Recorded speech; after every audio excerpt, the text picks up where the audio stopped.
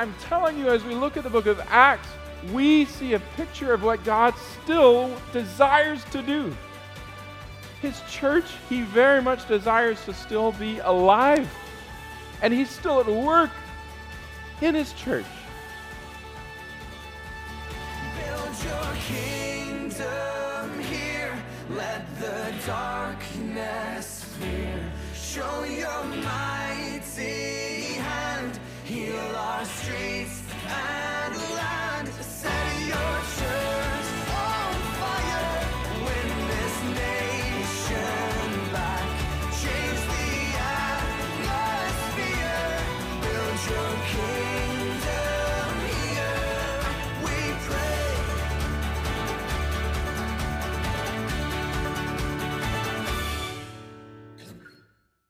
Well, good morning, church. If you got your Bibles, get them open to the book of Acts, chapter 2.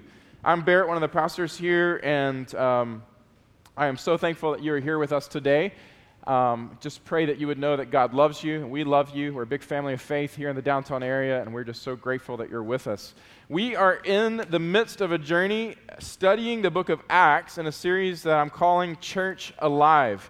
And today, we're going to be in Acts chapter 2, and I really encourage you to get something to write with because we have a lot to do today. We are studying through the book of Acts, and what we said last week is that the reason that this is important for us is that our church really began in Acts. Their story is our story, and our church, it's important for us to understand, is a part of living history. When did our church begin? In the book of Acts. We find a local expression of what's happening in the book of Acts here in Memphis today, but our history is rooted in this history.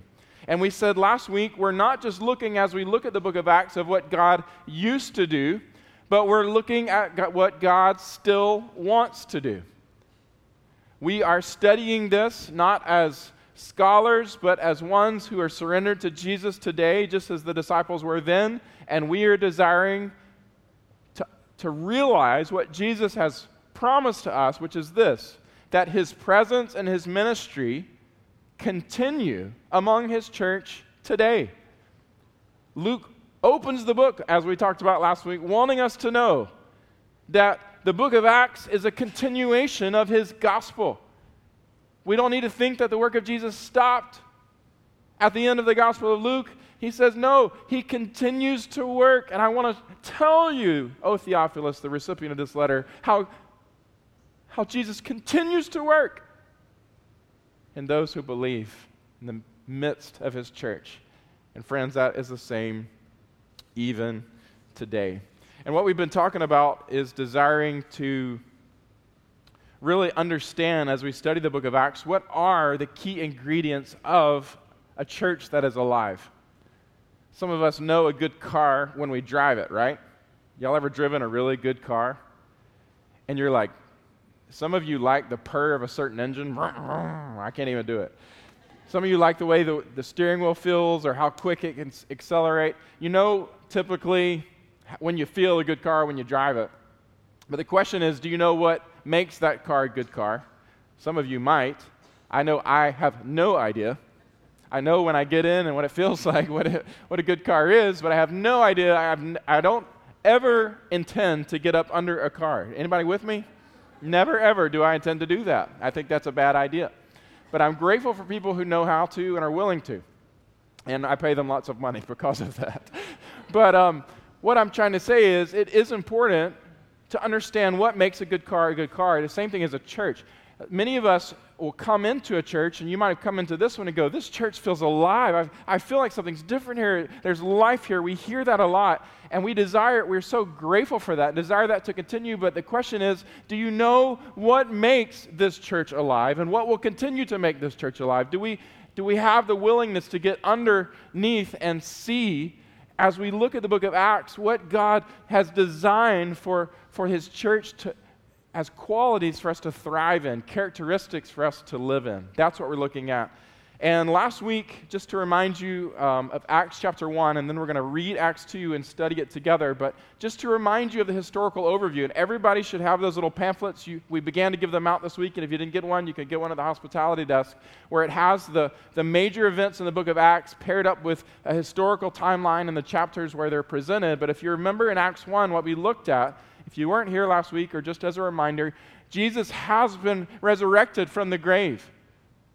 And for 40 days, the people who saw him die upon the cross, who were part of putting him into the tomb, saw the tomb sealed for 3 days, had the opportunity to be with Jesus. And he confirmed his identity, the fact that he's a Messiah, as he spent time with them and discipled them. And great joy and wonder came over the disciples. And at the end of the 40 days, we read in Acts chapter 1, we saw last week that Jesus commissioned them. And we talked about last week the importance of having a gospel identity, being centered on Jesus, understanding that we're meant to live by the empowerment of his Spirit, and understanding that we are purposed to live on gospel mission. That was all last week. But he commissions his disciples to maintain and to live in and to thrive in a gospel identity. And then he ascends into heaven with great glory. And I talked about last week with kind of a funny way how you see a balloon float up and how strange that would be to see Jesus. But I want to tell you this, it's not to be silly. That is Jesus showing us his incredible glory. Glory as the only Son, begotten from the Father, full of grace and truth. That is a moment of worship. And he ascends to the Father. And after that, at the end of Acts chapter 1, as they're huddled together, waiting on the promise of Jesus, the Holy Spirit, they realize they need to be obedient in the task of ensuring a full representation of the tribes of Israel by having 12 disciples. Judas had killed himself after what he did in betraying Jesus, and they chose a disciple to fill out the appointed number that God had chosen for the founders and the leaders of the early church. And here, as we close chapter 1, the disciples are huddled in Jerusalem in prayer. Okay? Acts chapter 2, you got it? Everybody there? If you don't have it, take your neighbor's Bible and say, hey, can I look with you? It's also on the screen, but I want you to see our confidence is not in what I preach, but in what God says. I read from the ESV. When the day of Pentecost arrived, they were all together in one place. And suddenly, there came from heaven a sound like a mighty rushing wind, and it filled the entire house where they were sitting. And divided tongues as of fire appeared to them and rested on each one of them. And they were all filled with the Holy Spirit, and began to speak in other tongues as the Spirit gave them utterance. Now, there were dwelling in Jerusalem Jews, devout men from every tribe under heaven. Every nation under heaven, Verse 6. And at the sound, the multitude came together. And they were bewildered, because each one of them was hearing them speak in his own language. And they were amazed and astonished, saying, are not all of these who are speaking Galileans? And how is it that we hear, each of us, in our own native language? Parthians and Medes and Elamites and residents of Mesopotamia and Judea and Cappadocia and Pontus and Asia and Persia and Pamphylia and Egypt and parts of Libya belonging to Cyrene, and visitors from Rome, both Jews and proselytes, Cretans and Arabians. We hear them telling in our own tongues the mighty works of God. And all were amazed and perplexed, saying to one another, what does this mean? But others, mocking, said, they're just all filled with new wine. But Peter, standing with the 11, lifted up his voice and addressed them. Men of Judea, and all who dwell in Jerusalem, Let this be known to you, and give ear to my words. For these people are not drunk as you suppose, since it is only the 3rd hour of the day. But this is what was uttered through the prophet Joel. And in the last days it shall be, God declares, that I will pour out my Spirit on all flesh. And your sons and your daughters shall prophesy, and your young men shall see visions, and your old men shall dream dreams. Even on my male servants and female servants in those days I will pour out my Spirit, and they shall prophesy. And I will show wonders in the heavens above, and signs on the earth below, blood and fire and vapor of smoke. The sun shall be turned to darkness, and the moon to blood, before the day of the Lord comes, the great and magnificent day. And it shall come to pass that everyone who calls upon the name of the Lord shall be saved. Men of Israel, hear these words. Jesus of Nazareth, a man attested to you by God with mighty works and wonders and signs that God did through him in your midst, as you yourselves know. This Jesus, delivered up according to the definite plan and foreknowledge of God, you crucified and killed by the hands of lawless men. God has raised him up, loosing the pangs of death, because it was not possible for him to be held by it. For David says concerning him, I saw the Lord always before me, for he is at my right hand, that I may not be shaken. Therefore my heart was glad, and my tongue rejoiced. My flesh also will dwell in hope. For you will not abandon my soul to Hades, or let your Holy One see corruption. You have made known to me the paths of life.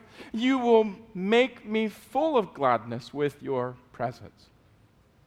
Brothers, I may say to you with confidence about the patriarch David, that he both died and was buried, and his tomb is with us to this day. Bring therefore a prophet, and knowing that God has sworn with an oath to him that he would set one of his descendants on his throne, he foresaw and spoke about the resurrection of the Christ, that he was not abandoned to Hades, nor did his flesh see corruption. This Jesus God has raised up, and of that we are all witnesses. Being therefore exalted at the right hand of God, and having received from the Father the promise of the Holy Spirit, he has poured out this, that you're seeing and hearing. For David did not ascend into heaven, but he himself says, the Lord said to my Lord, sit at my right hand until I make your enemies your footstool. Let all the house of Israel therefore know for certain that God has made him both Lord and Christ, this Jesus whom you have crucified. Now, when they heard this, they were cut to the heart and said to Peter and the rest of the apostles, brothers, what shall we do? And Peter said to them, repent and be baptized, every one of you, in the name of Jesus Christ, for the forgiveness of your sins, and you will receive the gift of the Holy Spirit. For the promise is for you and for your children and for all who are far off, everyone whom the Lord our God calls to himself. And with many other words, he bore witness and continued to exhort them, saying, "Save yourselves from this crooked generation." So those who received his word were baptized, and there were added that day about 3,000 souls. This is God's word. So we're going to stop today. So we're going to focus today, okay? Title of today's sermon, everybody got something to write with? Or type it in your phone. Get your fingers ready because we're about to do a drive-by. Here we go. Title of today's sermon is True Conversion. True conversion. We're going to be talking about what happens when God pours out his Spirit, and we're going to be talking about the nature of true conversion as we look at one of the most essential ingredients of a church that is alive. We're at the time of Pentecost, which is at a time appointed after Passover. Passover happens around mid-April. Pentecost typically happened at the beginning of June. And believe it or not, I did not plan this, but today in the church calendar is the official Pentecost Sunday for Christians worldwide. So praise God, I'm actually following the church calendar I never follow. We do Christmas and Easter, but some of the other ones we miss. But here we are on Pentecost Sunday. This time of the year, every year, the Jews would gather in Jerusalem, probably the biggest festival. The travel was easier. The weather was better. Everyone gathered. Jerusalem was swarming. They got together to celebrate the feast of the first fruits. They're bringing the first pieces of their bread out of the oven and out of the fields, and they're offering it to God. They're celebrating the giving of the law from Sinai to Moses, and what do you know? God's going to use this day to bring the first fruits of the Holy Spirit to the church. He's going to bring the church alive in the first way here, and he is going to be giving something much better than the law. He's giving his Spirit. What a cool moment. Well, they're all gathered together, and it's 9 o'clock in the morning, it says here. That's what it means at the start of chapter 2. It's 9 o'clock in the morning, and they're all together, and they're praying, and they're waiting. They're believing Jesus for what he had promised, both in his ministry and also right before his ascension. And they begin to experience audible and visible manifestations. They hear a sound like a rushing wind, and they see a light above each other's heads that looks like tongues of fire. Believers begin to speak in languages that they have not learned, but others can understand. All of this begins to happen as they are gathered together. Luke relates the reaction of the diaspora Jews who have come into Jerusalem for the festival because they begin to understand what they're saying as they're giving praise to Jesus in their own native language. These are known languages. And he describes their bewilderment due to the fact that, like verse 7 and 11, the Galilean Jews are speaking in the 15 or so languages spoken. He names all the regions that they're coming from. Languages are listed there in these geographical regions. And they're all bewildered. They're all, how do we explain this? Some have gone, well, this must be some alcohol or something. I never seen anything like this. Maybe we're hallucinating. But no. This is the moment when God is pouring out his promised Holy Spirit among those who believe. And this moment changes everything. I want to talk to you about what happens when God pours out his Spirit, and I've got to go quick. But Peter, oh man, Peter, I'm going to talk about this in a second. This is Peter, okay? Peter who denied Jesus just a little bit ago, who's hiding, going, I don't even know if I know this man, trying to get away, overcome in his guilt and his fear. As all of this begins to happen and God pours out his Spirit and people are going, what is going on? We can't explain this. Peter, Is this you, Peter? Stands up in the midst of the thousands of people with boldness and courage, and he opens his mouth not by his own strength and not by his own words, but clearly as a demonstration of the Spirit of God. And he says, oh, look at it. Men of Judea and all who dwell in Jerusalem, let this be known to you. He's standing on the steps. Michelle and I just went there in April. We got to stand on the steps. I can picture it right now. He's standing on the steps, and the crowds are all around, and he's shouting in the top of his lungs because they didn't have this cool little earpiece, looked like Garth Brooks and all. And he says, if you can hear me, let me tell you something. What you have seen here is not related to alcohol. This is early in the morning. What is happening here is related to God.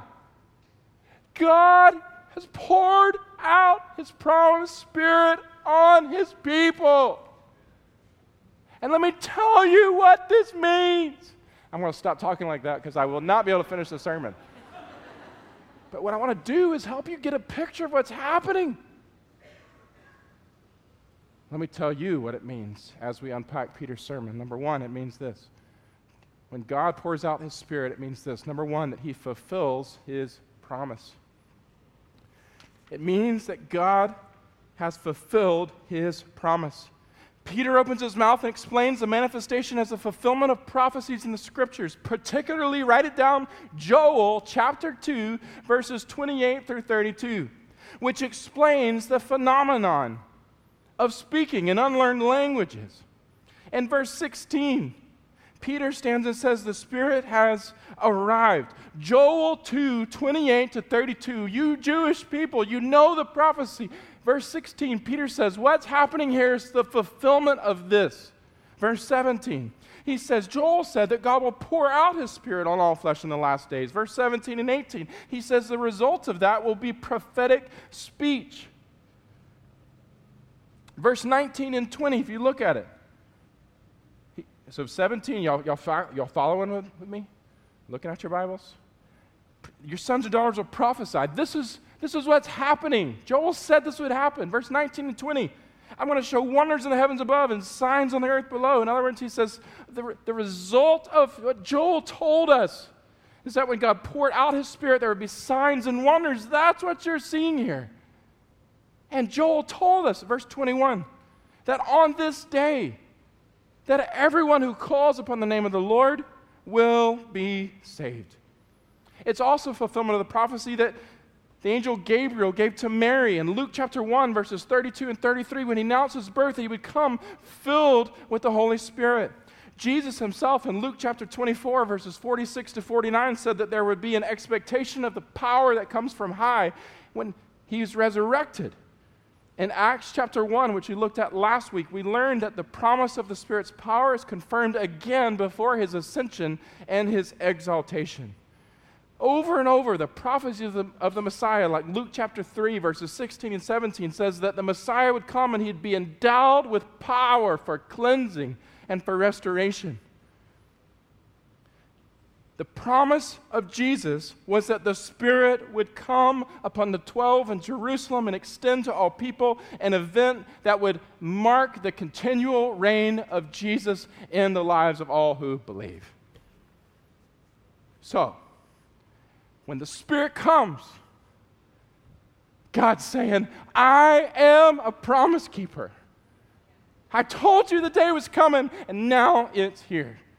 What happens when God pours out His Spirit? Number one, He fulfills His promise. Number two, it confirms Jesus as the Messiah. It confirms Jesus as the Messiah. Verses 22 to 32. Peter stands up and begins to say, oh, men of Israel, not only is this a confirmation of what God has promised, but this is a confirmation, a fulfillment of what God promised, but a confirmation that Jesus really is the Messiah. Peter calls in verse 22 on Israel to listen to his explanation. And what he's saying is that what they're witnessing in the Spirit, which has been poured. This is the Spirit of the one who they know, who's been crucified, but now risen and exalted, and he has been made Lord. In verse 22, he says that Joel's prophecy was fulfilled in Jesus' ministry. Verse 23, he asserts that Jesus' crucifixion, it says in verse 23, he was delivered up according to the definite plan and foreknowledge of God. In other words, this was part of God's plan. And verse 24, it says that this Jesus is the one who God raised him up, loosening the pangs of his death. It is not possible for Jesus to be held by it, for he is God, the Son of God himself. And verses 25 to 32, Peter says, you know what David promised. David promised that there was one coming in his lineage who would be his heir, the ultimate King of Kings, and we would know that he's David's heir by his resurrection. And then he points in verse 25. He's quoting here, guys. Like he quoted here a second ago from Joel 2. Now he's quoting from Psalm chapter 16, verses 8 through 11.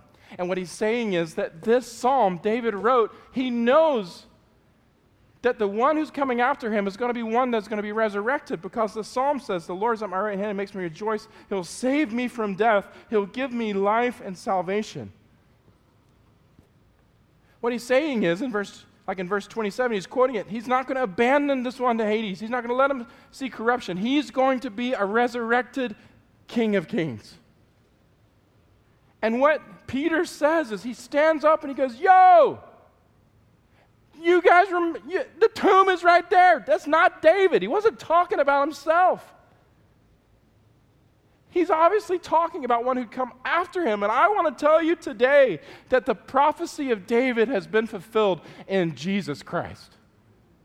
Jesus is the heir to his throne that was prophesied. And you can know, my brothers and sisters, that today you don't have to wonder if Jesus is truly the Messiah. By his resurrection from the dead and the Spirit that has been poured out, he is now confirmed the King of Kings and the Lord of Lords.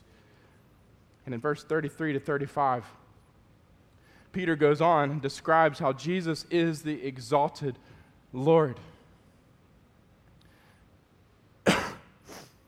who reigns and pours out his Spirit. He references Psalm chapter 110, verse 1. You can write that down as well. You need to look at this. The Bible confirms the Bible.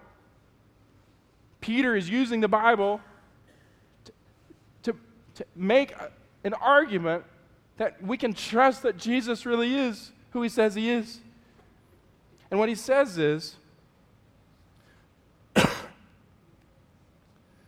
that Psalm 110, verse 1, the Lord said to my Lord, sit at my right hand until I make your enemies a footstool. This means that Jesus, who is crucified, is this one. David didn't go to heaven to sit at the right hand of God. No, Jesus did. And now he reigns. He is the Messiah. He is the Davidic Lord. And he is exalted at God's right hand. Praise God. Peter opens up his mouth and declares the Holy Spirit being poured out is a fulfillment of God's promise. And secondly, a confirmation that Jesus is the Messiah because he was not abandoned to Hades. And he is exalted. We saw him go to the heavens. David never did that. Verse 36, he says, let it be known, therefore, for certain, that God has made him, Jesus, both Lord and Christ, this Jesus who you crucified. What else happens when God pours out his Spirit? Third, we see salvation, that God saves all who believe in Jesus. He fulfills his promise. He confirms Jesus as Messiah, but third, he saves. The day of the messianic reign of Jesus has been opened. Salvation is possible for all who believe. Verse 21, we read, and it shall come to pass, Joel prophesies, that everyone who calls upon the name of the Lord shall be saved. Oh, when, Joel? When will this happen? We're so ready for the day that anyone and everyone, no matter where they're from, can call upon the name of the Lord. When? Joel says there'll come a day when the Spirit is poured out. And as the Spirit is poured out at this day in Acts 2, and even today the Spirit is poured out, we know that we are living in the day that anyone and everyone can call upon the name of Jesus and be saved. Praise God.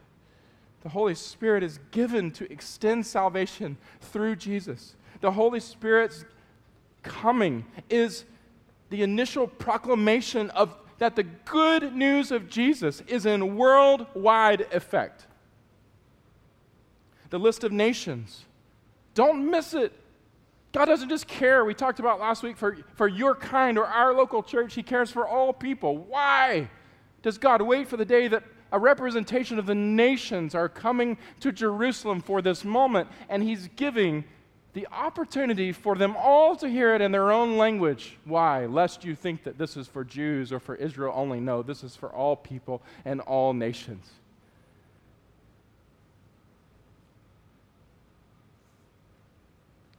We're in the age of the Spirit of salvation. We no longer wait for the Spirit, although we can be filled in greater ways by the Spirit, but the Spirit of God is bestowed on anyone in the moment that they acknowledge Jesus as Savior and Lord.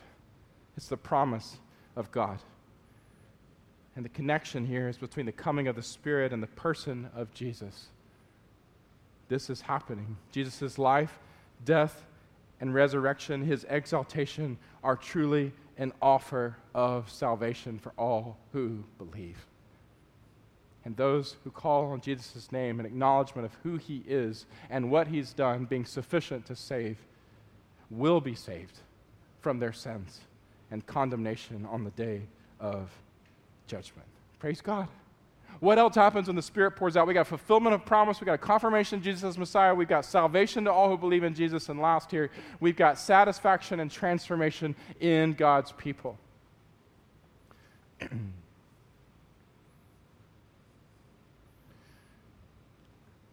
The criteria for assessing the powerful presence of the Holy Spirit is the observable transformation in the lives of the followers of Jesus. We look here at verses 33 and 34. Being therefore exalted at the right hand of God, and having received from the Father the promise of the Holy Spirit, speaking to Jesus, He has poured out this that you yourselves are seeing and hearing. What He's saying is, what is happening right now among the lives of the people who believe in Jesus that you're going, what is happening with Him, is the very manifestation of God with us. He's saying what God's Spirit is doing, He is satisfying and bringing joy. The worship that you're seeing in the tongues that you don't understand, but others do, is all about the incredible joy that we have found in salvation. Truly, times of refreshing have come. And it's also an incredible mark of the transformation that Jesus brings to all who call upon Him. Because we don't stay the same when we receive the Spirit. We become new. And our lives are marked by a transformative, distinctive presence of God. These strange things are the presence of God. And His presence continues to live with all who call upon His name. And His presence is transforming. And His presence is available to all flesh, to all people, regardless of gender, regardless to age, regardless of class, regardless to educational background, regardless of money in the bank. His Spirit is available through those who call out from their hearts in desperate need and desire for Him.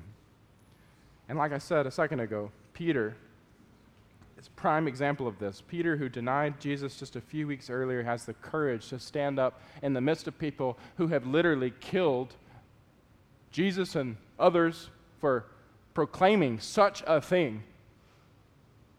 He has the courage to stand up and shout with all that he has to explain the significance of Jesus as crucified and risen Messiah and Lord to this crowd. Demonstration numero uno. Welcome to the stage, Peter, the one hiding in the bushes, saying he didn't know Jesus. Going back to fishermen because he's covered in shame and guilt and fear. Oh, what happened to this Peter? Something other than Peter worked up courage within himself. I'll tell you that much. Peter has experienced a radical transformation because of the presence of God. Case number one, and he can do the same for anyone who calls upon his name. Amen? What happens when God pours out a Spirit? Look at your neighbor and tell him the 4 things, all right? Do it real quick. What happens when God pours out a Spirit?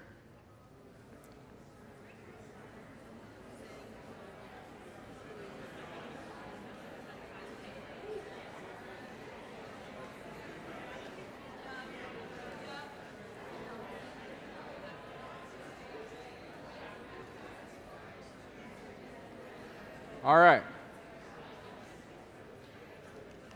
Y'all got it? Now, let's talk about it together. What happens when God pours out His Spirit? What do we see then? What do we see now? We see what? Fulfills His promise. He confirms Jesus as the true Messiah. He saves all who believe in Jesus. And He satisfies and transforms His people. Now, this is moving somewhere, and the final part of our unpacking of Acts chapter 2 is critical because I believe it has the opportunity to take what we've just learned from Peter and his sermon and wrestle with it as it relates to our own lives and our church and our future. Because we need to understand the nature of true conversion. That's what I titled the message. After Peter finishes his sermon, can you imagine what's happening in the people? You just were a part of a crowd, imagine, saying, "Crucify him! Give us Barabbas!" You were there watching the spectacle, perhaps, of this one being put to death, this crazy guy who says he's the King of Kings, who says he's God himself. And you're there participating in this. And all of a sudden you see him killed and he's proven dead and he's put in the grave. And then you or maybe you hear about it and you're coming to Pentecost, and on this day as you're out, somebody stands up because these crazy things are happening that are only of God, and the guy stands up and he says, "Hey, you know what happened? The Jesus who you killed is really God. And God has proven it by His resurrection from the dead, and we saw Him ascend into heaven. He's been exalted at the right hand of God, and now He's the true King of Kings and Lord of Lords over your life, and you will face Him in your judgment." Oh, crap! Boy, did I get that wrong. And that's the message version of what this verse says. Right here in verse 37. Now, when they heard this, they were cut to the heart. And they said to Peter and the rest of the apostles, "Brothers, what shall we do?"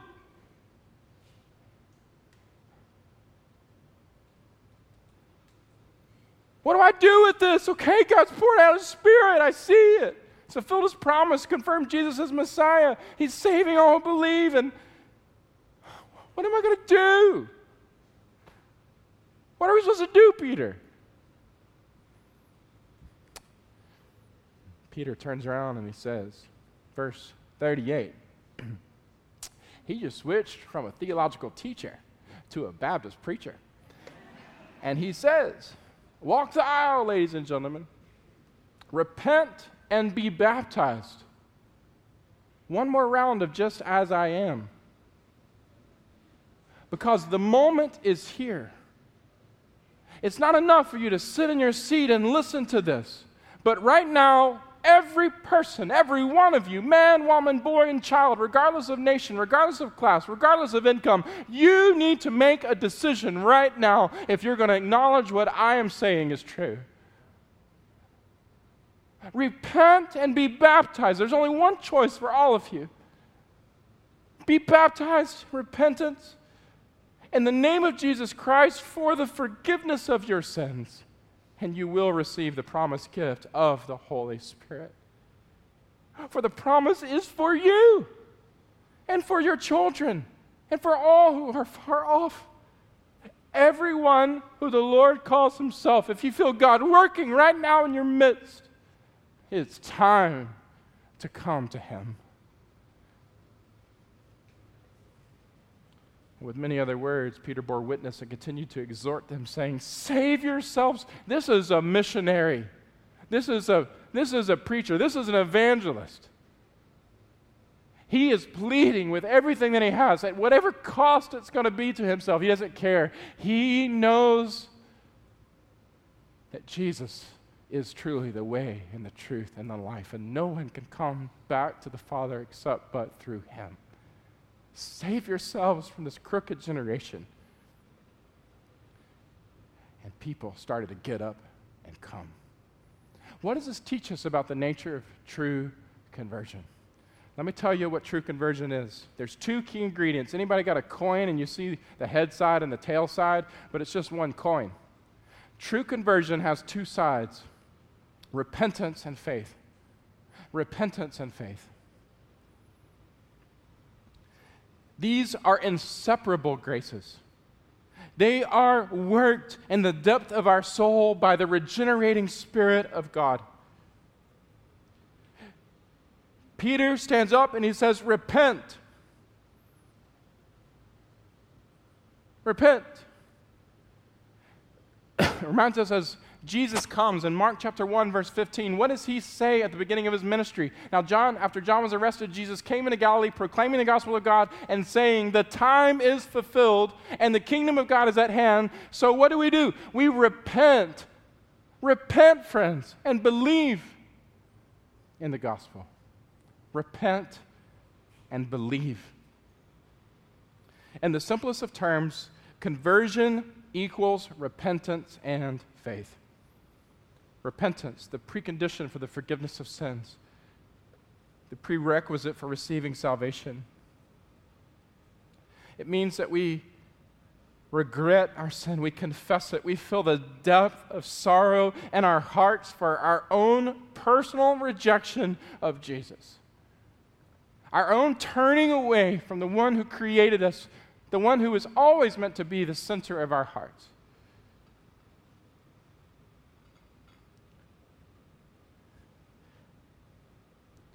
It's the work of God in the depth of our heart that changes.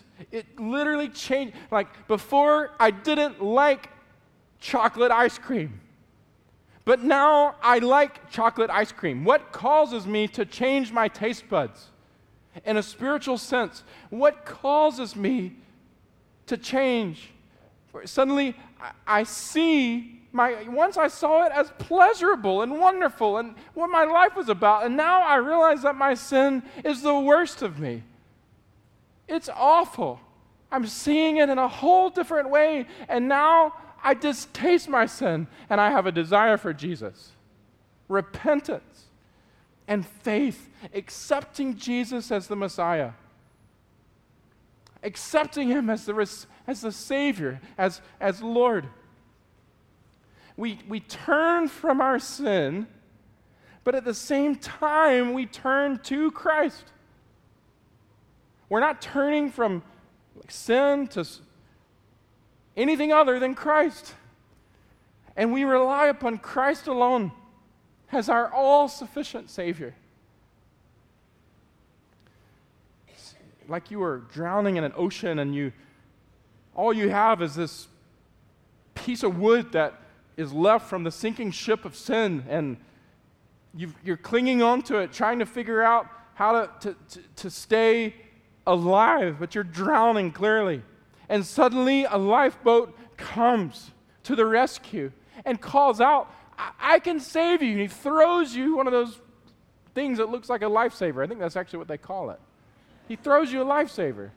Is that what they call it, or life preserver? And you have to make a decision. Because in one side, it looks like if you let go, you're so fatigued and you're so overwhelmed that you might just drown. But if you don't let go, you're never going to have the opportunity to be saved. And at the same moment, you let go of what you've been holding on to and you cling to what has been offered to you. You repent and you receive. Everybody understand that? It's what happens in the prodigal son story in Luke chapter 15 when suddenly he realizes he's eating slop from the pig's food trough. And he remembers his father and the goodness of his father back home, and he's awakened to his senses. What have I done? And in one moment, he's repentant because we see him preparing his speech. Oh, I'm just so sorry. I'm so unworthy to even be called your son. If I could just be your servant, I'm just so sorry. I've seen what I've done. But in the next moment, he has to make a decision to get up and walk home. And he gets up and he goes home. That's repentance in the trough, and that's faith as he journeys toward the Father again. You got it? Repentance and faith. And the New Testament is filled with pictures of sinners leaving their sin and receiving Christ and relying upon him. Think of Levi, the tax collector, leaving his trade to follow Christ, or the woman at the well leaving her sin to embrace the wells of salvation that never run dry, or the Roman centurion, or Peter, or James, or John, or Saul, the persecutor of Christians. The list is long, but repentance and faith, each of them turns and trusts and follows Jesus. Now, that is conversion. Let me tell you what it's not. I believe it's here. Well, yeah, let me cover this. This is good. Before I tell you what it's not.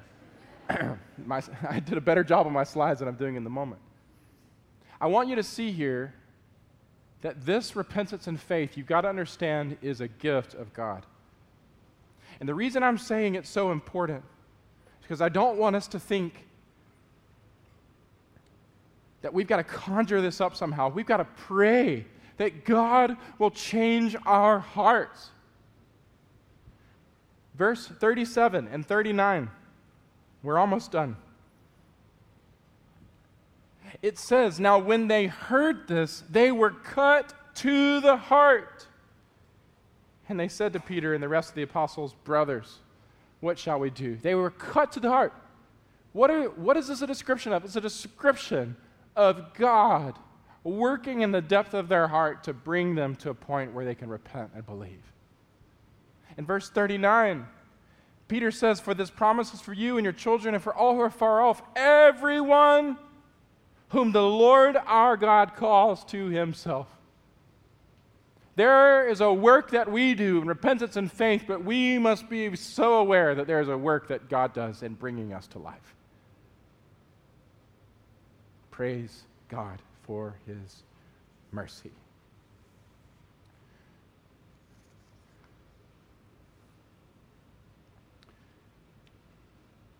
Let me tell you what repentance is not. Conversion is not. And this is where this message really lands with you. Because in our day, I believe that we need to be very careful to make sure that we as a church know what it looks like to be a church. Conversion is not reciting a creed. Conversion is not saying a prayer. Conversion is not a conversation. It is not becoming a Westerner. It is not reaching a certain age, and it is not attending a class. It's not even joining a church. Conversion is not passing through any other particular rite at any other particular age or stage. It is not a journey, although it does have a growth trajectory once it begins. Conversion is the gift of new spiritual life in Jesus. Jesus himself in John chapter 3, starting in verse 3, do you remember what he says to Nicodemus? He says, as Nicodemus comes and goes, we see all the stuff you're doing. Tell us what's going on here with you. How do I be a part of this? Jesus answered, truly, truly, I say to you, unless one is born again, He cannot see the kingdom of God. In verse 4, Nicodemus goes, excuse me, I don't really get this because you're talking about being born. How can you be born again when I'm this old? I'm supposed to go back to my mom. This is kind of weird, Jesus. And Jesus goes, no, you completely misunderstand. Go back to verse 4, please. Yeah, okay, you did right. Go to verse 5. I'm sorry. Jesus answered, truly, truly, I say to you, unless one is born of water and the Spirit, he cannot enter the kingdom of God. That which is born of the flesh is flesh, and that which is born of the Spirit is spirit. In other words, you've got to understand that what's needed here. See, every religion in the world is going to tell you got to sign up for this, or you got to do this, or you got to be a better person, or be more moral. You got to pray these 5 prayers, or you got to attend this class, and blah, blah, blah, blah, blah. But what you need is a change of heart, and your change of heart can only be brought by God. We're not talking about a church that's made up of religious people doing religious things, trying to earn favor with God. We're talking about a church who's come to the point where we recognize we can't do anything. The only thing that is needed in our heart can only be done by the power of God in us. And the only way for His power to work in us is by receiving what He's done for us in His Son, Jesus. We need a saving work in our hearts, and we can't accomplish that saving work. And we can't even bring ourselves to really fully embrace it. We need God to work in such a way that He makes us new. We're talking here, death to life, old to new, darkness to light, blind to seeing, deaf to hearing. We need new life. What you need, friends, is not a change in behavior. You need a change of heart. And the only one who could bring a change of heart is Jesus Christ. You must be born again. Conversion is turning our whole lives from self-justification to Christ's justification, from self-rule to God's rule, from idol worship to God's worship. It makes us new. And the overflow of this is obvious. I don't have time. It's okay. Just go and put the whole list up there. The overflow is obvious. When this happens, we will publicly identify with Jesus. Baptism is a result of repentance and faith. Forgiveness causes the Jews to want to be baptized. There's no way they're going to be baptized in the name of Jesus if you're a Jew. There's no way unless the work of repentance and faith has already happened in your heart. Look at the rest of scriptures and you can understand it. Baptism is not what gives salvation. Baptism evidences salvation. It is the moment that you publicly identify with Jesus after He has done that work in your heart. But there comes a moment for all of us. In the church, we are a group of people who have been regenerated by the Spirit of God, and we have publicly identified with Jesus as our Lord and Savior through baptism. That's what unites all of us. There's an assurance that's given. Repent and be baptized, what? For the forgiveness of sins. Forgiveness of sins.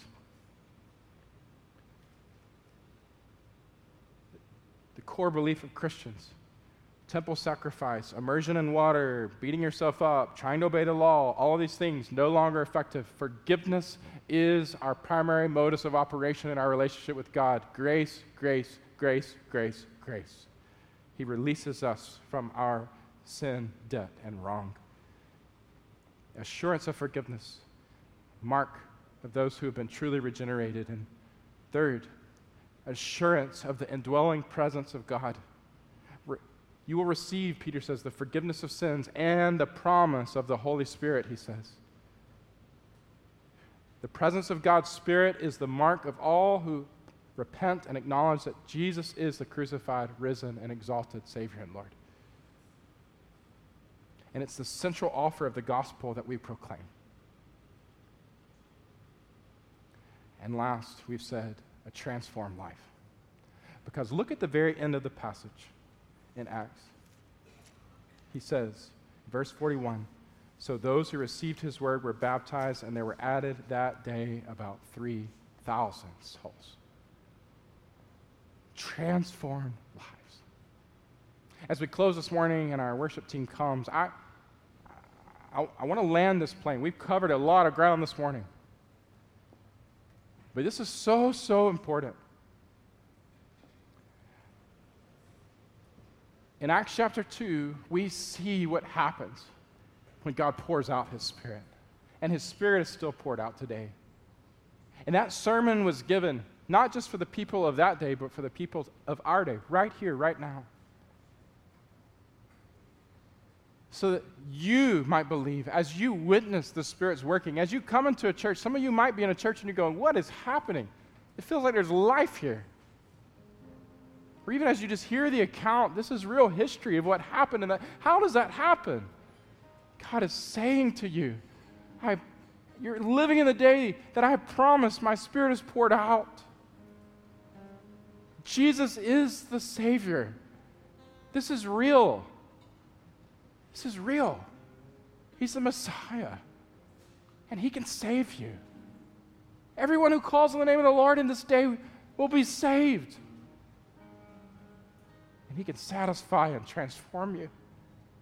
What others are witnessing with their hands in worship and praise, you can witness in this day as you open up yourself to the Spirit of God and you put your faith in Christ.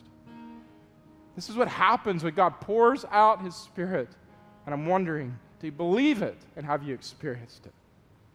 And I want to say to you today, we have to be a church that understands what really makes a church is people who have experienced true conversion by the Spirit of God.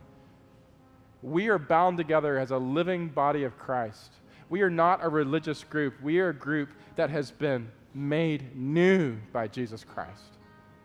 And what it looks like to belong to our church and continue in our church is to experience ongoing repentance and faith, turning from self and sin and turning to God in Christ and receiving all that he has to give. It is not of ourselves, but a gift of God. He makes us new. And some of us, I wonder, have been living in a way that you think this church thing is all about you trying to do something for God, and really it's all about what God wants and needs to do in you. And I'm asking today that you open up your heart and you say, Jesus, I need to be born again. How do I be born again? Oh, the Spirit of God. It's not anything of the flesh, it's of the Spirit. And ask God to make you new. And let's continue to focus on those amazing overflows of the gift of conversion, the gift of God's grace in our hearts. Let's continue to publicly identify with our Savior with boldness. Let's continue to be assured of his forgiveness and assured of his presence with us and continue to walk in ongoing transformation with him. What a wonderful day, Pentecost Sunday. What a wonderful Savior we have. Father, we thank you for what you've shared with us this morning, and we pray as we respond to you now that you would open our hearts, that you would cause some of this room who are cut to the heart at this moment. They have been resisting you. They've been trying to find you, but they've been doing it all on their own. God, at this moment, that you would cause them to repent and believe. By your Spirit, I pray that you would make them new.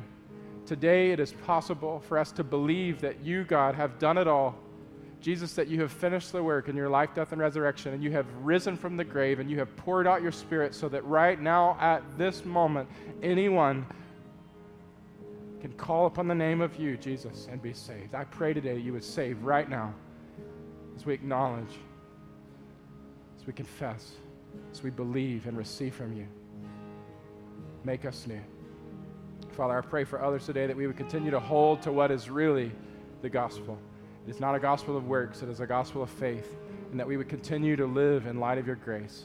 Holy Spirit, fill us. Holy Spirit, cause us to identify with you. Holy Spirit, assure us of your ongoing salvation and forgiveness and care for us. Holy Spirit, would we rest in your presence, and Holy Spirit, would we continue to experience your transforming work to make us more like you. Oh God, we pray it in Jesus' name, amen. Church, you can sit or stand. We're going to respond to God. We're just going to sing out to God, cry out to God with your heart. There's prayer counselors coming if you want anybody to pray with in specific ways. you need to talk to someone about giving your life to Christ or surrendering in an area which you need to surrender, just come. Pray, pour out your heart to God. The Holy Spirit is here as He was in that day. He is here working in powerful ways for those who believe. Call out to Him. Call out to Him.